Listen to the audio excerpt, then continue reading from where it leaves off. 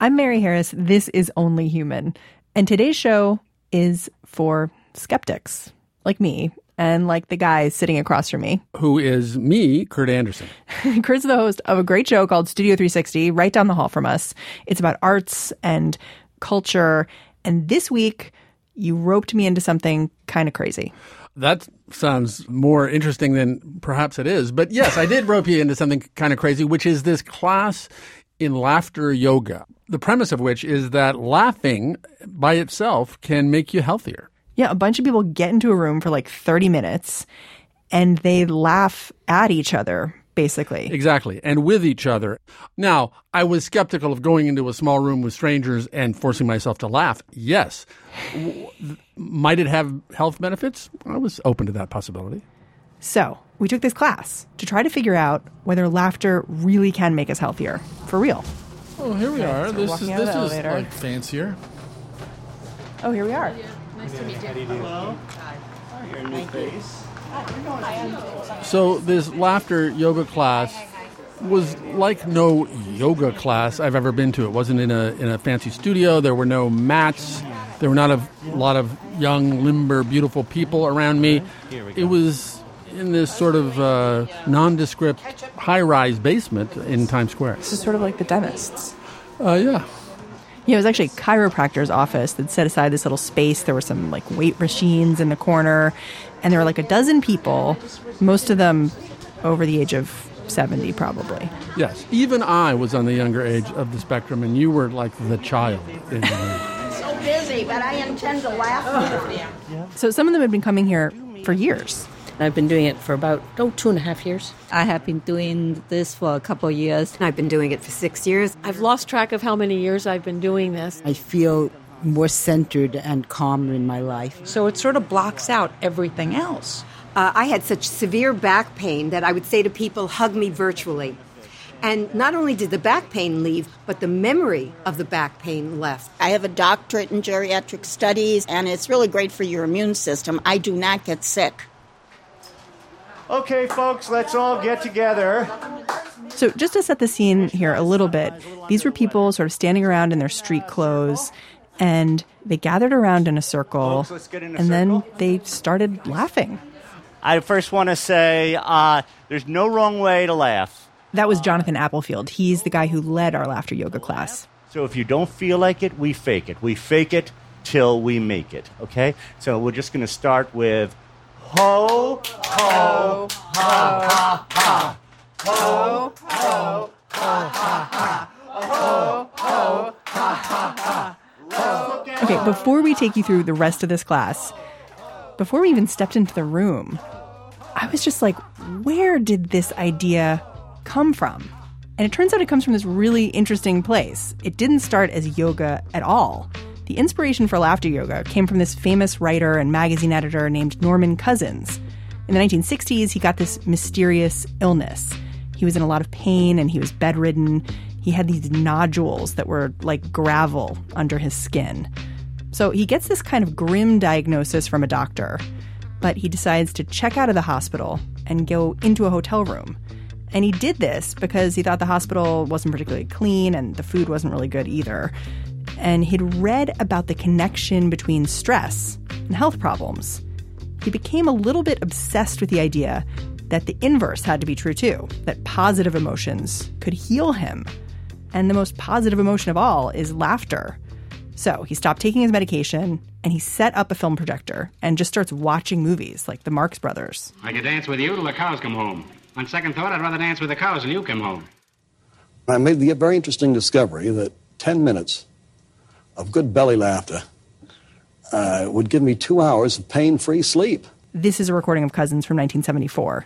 I got rid of the painkillers, the codeine, the sleeping pills, and as I say, I discovered that laughter did produce a natural body anesthesia. This kind of sounds like magical thinking to me, but studies have actually reproduced this effect. Laughing does increase the pain threshold. Cousins wrote a whole book about his experience. He called it Anatomy of an Illness. It was a huge bestseller, and one copy ended up in the hands of a doctor halfway around the world. Now, the reason we call it laughter yoga, because we combine laughter exercises with deep breathing techniques from yoga. This is the inventor of laughter yoga. He's a guy named Dr. Madan Kataria. He invented it in Mumbai in 1995. He cites Norman Cousins as his inspiration. Now thousands of people practice it all over the world. That brings more oxygen to our body and brain and makes us feel more healthy and more energetic. So the subjective experience of feeling better after laughter, while you're laughing, I have no doubt about that. What I wondered about, is there some measurable physical effect of laughter? So I went to an actual expert, a neuroscientist named Robert Provine at the University of Maryland, and he says that to start understanding how laughter works, we've got to look at why humans started laughing at the first place. And that's actually Professor Provine. Being one of the 3 species of chimpanzees, I'm qualified to give you a sample of chimp laughter. The human ha-ha had its origin in the chimpanzee pant sound. Chimps laugh? Chimps do laugh. And in fact, the other thing I discovered, and of course they're primates, we're primates, that is not so crazy, but also rats laugh, they told me. What? Rats laugh. No. Does it sound like anything? All I want to know about is the rats laughing now. Well, laughter is a signal we send to other people to change their behavior. It's a sign that this is about play. I'm not attacking you. In fact, laughter is literally the sound of ritualized, heavy breathing of rough and tumble play. What Dr. Provine and his team does is go out into public places and eavesdrop and watch people as they talk and as they occasionally chuckle and laugh during their conversations and write down how often they laugh, what makes them laugh. He's the Kinsey of laughter. There you go. And what he's found isn't exactly what you would think. What most people said before laughter occurred wasn't anything that was remotely jokey. Perhaps only 10 to 15% of all pre-laugh comments are remotely jokey. They're like, hey, where have you been? Or, where'd you get that shirt? Or, I've got to go now. Not very good sitcom material there. Okay, so we tend to laugh more to just kind of make other people feel good. And I have to say that when we started talking about this, I realized I do this all the time. So I've now discovered that people aren't laughing at my jokes, but they're laughing to make me feel wanted and loved and liked. And there is a term for this in the literature and in the science. It's called social laughter versus spontaneous laughter. You and I may call it fake laughter versus real laughter, but most laughter is social laughter. So you talked to another expert about this. Yes, I did indeed. Another neuroscientist, Sophie Scott at University College London, who has scanned people's brains to see what happens when they and we hear other people laughing. What we see in the brain is there's actually more response to social laughter than there is to spontaneous laughter. There's lots of activation to spontaneous laughter, and it's strongly associated with auditory processing, probably because you hear sounds you never hear in any other context. But when you listen to social laughter, and this isn't a situation where we didn't tell people what to do, they're just hearing sounds, and some of them are laughs, and some of them are authentic, and some of them are social. You get all these activations in brain areas associated with thinking about what other people think. When you hear somebody going, you know that is a fake laugh at some level. Right. And you are trying to work out why that person is producing that behaviour. There is an intention behind it. You know, maybe they're in pain. Maybe they're trying to cover up being embarrassed. Maybe they're trying to make somebody like them. Maybe they're trying to get out of a problem. You know, all this different stuff, that sort of stuff we do with social laughter. I think this is just a sign that we just keep coming back to with laughter, which is that it's never neutral. Right. It's always meaningful, and we're trying to work out what that meaning is. Mary, you were a big pot smoker in your time, I have no doubt, right? Oh, yeah, I look it, right? Well, you don't not look it. Anyhow, I'm sure you know, being a sentient being, that smoking marijuana often causes people to laugh uncontrollably. And I asked Professor Scott if she knew why that was, and she had a very interesting answer. I suspect that the main basis for it is actually that a lot of what's going on day to day, minute to minute in your brain is trying to stop you from laughing, because there are many situations where it would not be appropriate to get completely hilariously giggly. you are actually suppressing it. So that it just disinhibits this thing we would be doing all the time if we could. Probably, yes. I love that idea that we're just laughing animals and just we're just keeping it tamped down all the time. Yeah, I suspect so. Yeah. Huh. So laughing animals is kind of appropriate because back in the yoga class, we're going back there. We were standing there and doing this really like over the top fake laughter. And this is before we were actually told to pretend to be animals, wasn't it? Oh, no, it's coming. Oh.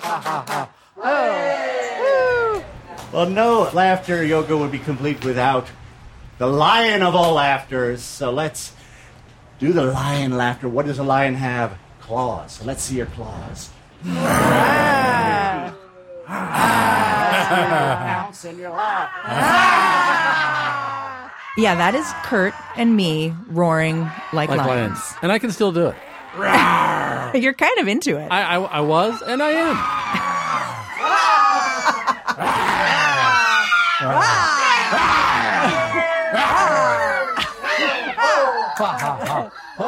Okay, we felt kind of ridiculous, but everyone around us was having a great time. They were, and almost all of them, I think, had been there before with each other, so there was a more familiarity. And maybe they really are, apropos Professor Scott, just unleashing this natural laugh all the time animalistic impulse. They're just letting it all hang out. That's the idea. And there was this come down. Like when you're at the end of yoga class, you know, you sit there in Shavasana, like the mellow best part out. of yoga. Yeah, exactly. This has its own version of that. We're going to return back to the room.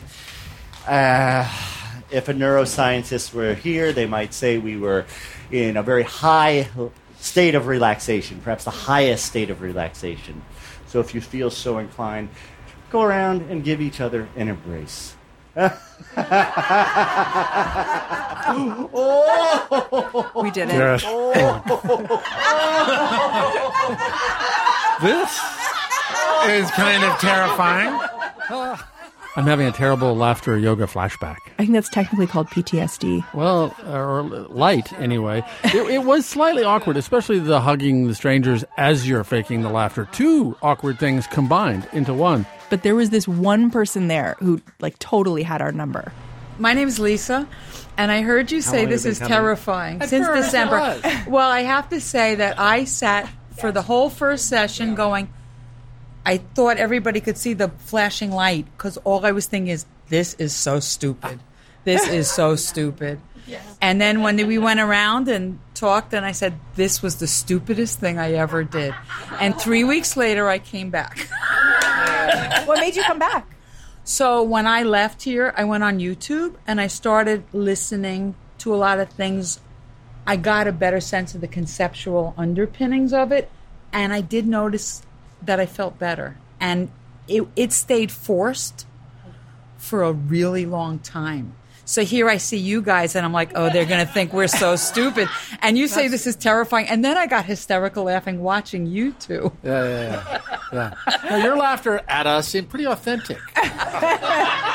The thing about Lisa is she knows that we think she looks completely nuts, and she just doesn't care because it makes her feel better. Absolutely. And it was the moment in the talk back period where I thought, like, okay, I get this. Over time, maybe I would be able to join her. Yeah, and I kind of thought it was a little bit of the placebo effect. You know, she thinks it's making her feel better, so it makes her feel better. And, of course, placebo effects happen all the time, and we're no longer supposed to consider them bogus.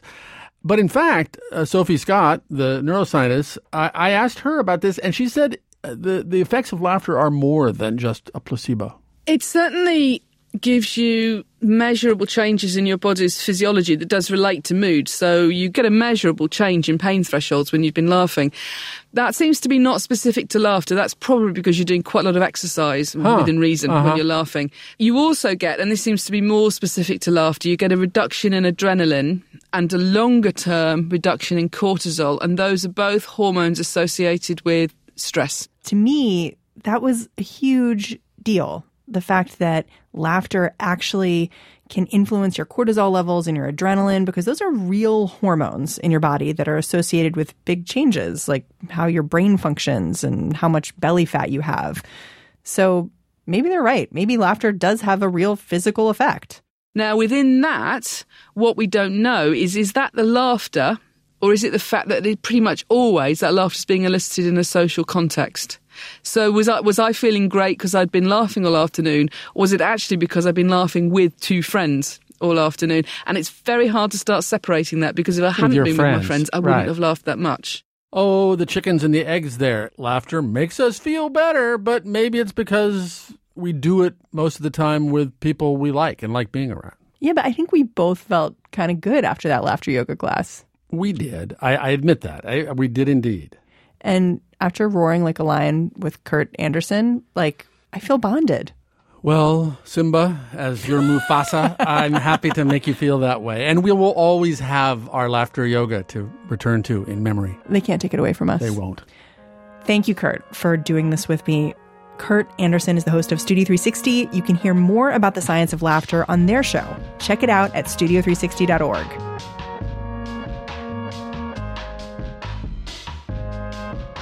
So if the jury's still out on laughter as medicine, what do people laugh at in medicine? Dr. Humor after the break.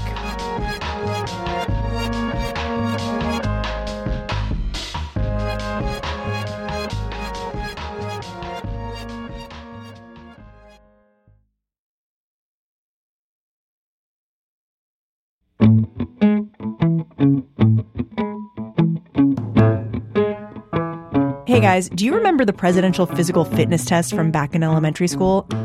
I do. The pull-ups, the push-ups, sit-ups, then you had to run a mile. Okay, this is your chance to redeem yourself. If you are going to be in New York City this weekend, we are having a meetup in Prospect Park in Brooklyn on Saturday. You can join me and the Only Human crew while we try to see if we are fitter than our fifth grade selves. And the best part is that after we sweat it out, there is a free concert. We have 10 VIP tickets to see Femi Kuti and the Bandshell as part of Celebrate Brooklyn. It's Saturday, July 23rd at 5 o'clock. You can get the details and sign up at onlyhuman.org.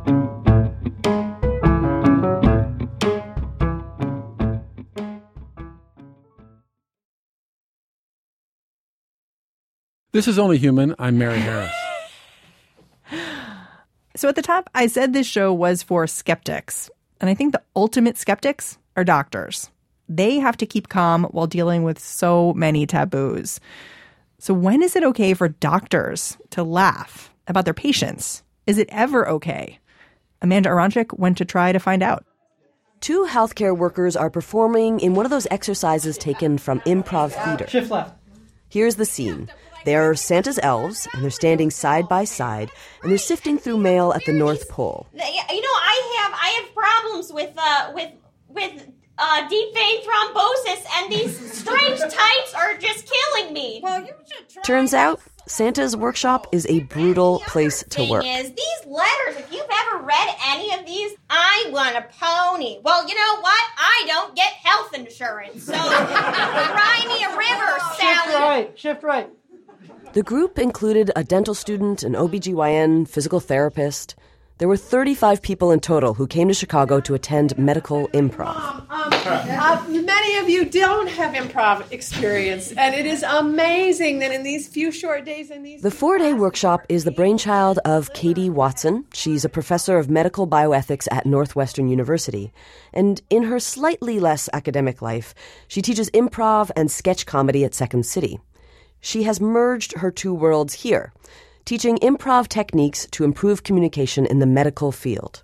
I think medical encounters are often unsuccessful when one person, typically the clinician, tries to impose a script on the patient before they've even walked in the room. She says that's the value of medical improv. It's not comedy camp for doctors, but it's about learning to walk into situations without prejudging, to be open and honest, to listen deeply. Every medical encounter is to some degree improvised because you have two human beings who arrive, hopefully without too much of a script, and they have to develop a shared story. And develop rapport quickly, which often does involve humor. And it gets back to the question that brought me here. How are people in healthcare supposed to figure out when humor is appropriate? When the workshop finished for the day, I asked the group, what was absolutely not funny?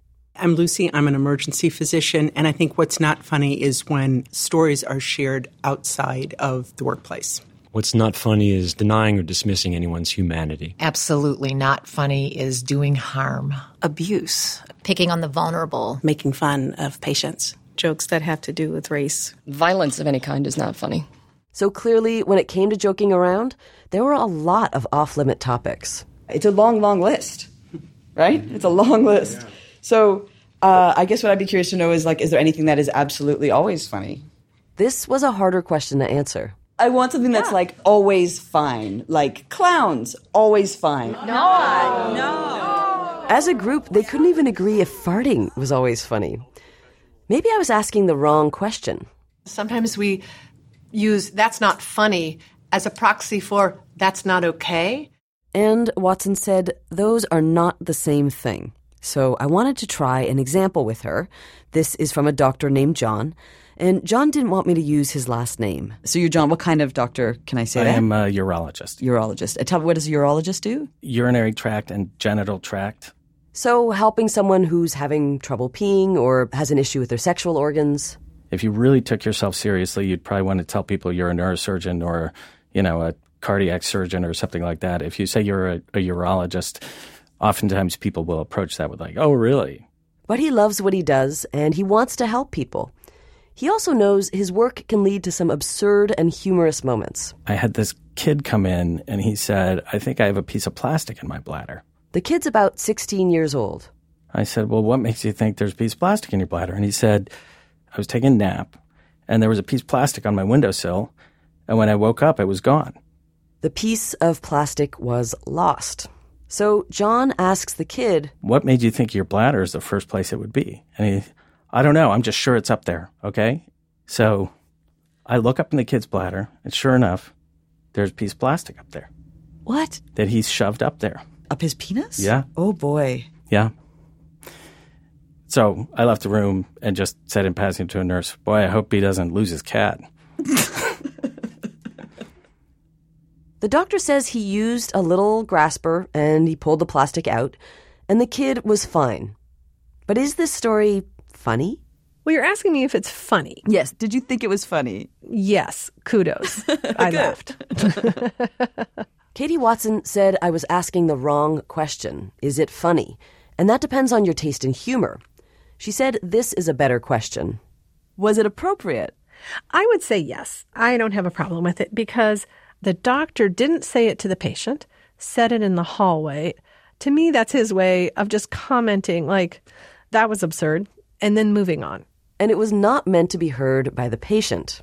To say that you can never make a joke outside of earshot, I think just goes too far. Watson describes this story as being backstage humor between a doctor and a nurse. Backstage is where patients are not, and front stage is where they are. Many professions have jokes that they share between just themselves. Teachers, journalists, soldiers. But sometimes the line that divides backstage from front stage gets blurry. Take this story out of Virginia from last year. A man goes to the doctor for a colonoscopy. Sorry I have so many questions. It's okay. My first time doing anything like this, so. Okay.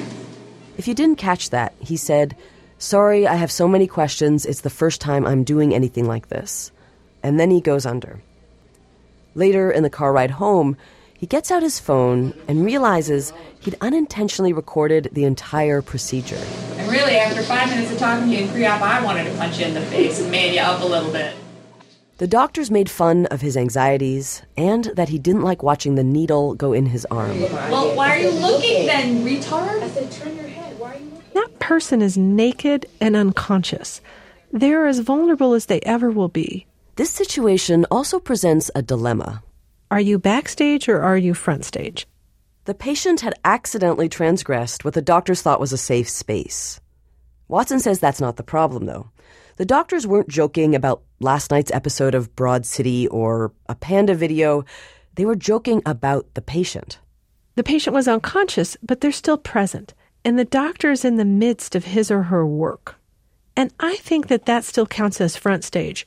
So how are people who work in healthcare supposed to navigate this fraught territory? I went back to the improv students. They said humor is really important in their line of work. It makes all of the difficulties tolerable. I think humor is the thing that can be the light in the darkness. Sometimes if you don't laugh, you cry. Lauren, a social worker from Chicago, said humor is inherent in the kind of work she does. Yeah, I think humor and laughter, it's coping. And I work with people with dementia and their families. And in our encounters, everyone's like, oh, that's real. And it is. But in every encounter, there's a moment of laughter. There's a moment of, the surreal that is occurring. So it helps cope, it helps connect, and it helps deal with what's happening. That was the point. Whether it's appropriate or not, humor in medicine is inevitable.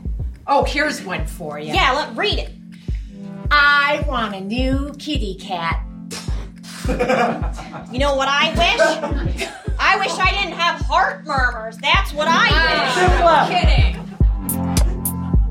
That was our reporter, Amanda Aronczyk. Thank you to Studio 360 for co-producing this episode with us. You guys are awesome. You can check out their show at studio360.org. Only Human is a production of WNYC Studios. Our team includes Amanda Aronczyk, Elaine Chen, Paige Cowett, Julia Longoria, Kenny Malone, Fred Mogul, Lisa Rappaport, and Jillian Weinberger. Our technical director is Casey Means. Our executive producer is Lital Malad. Thanks to Danielle Fox and Stephanie Daniel. Jim Schachter is the Vice President of News for WNYC. I'm Mary Harris. Talk to you next week. I want to just always have that music. Support for WNYC's health coverage and Only Human is provided by the Chirina Endowment Fund, Jane and Gerald Catcher, the Robert Wood Johnson Foundation, the Simons Foundation, the Alfred P. Sloan Foundation, and the Winston Foundation.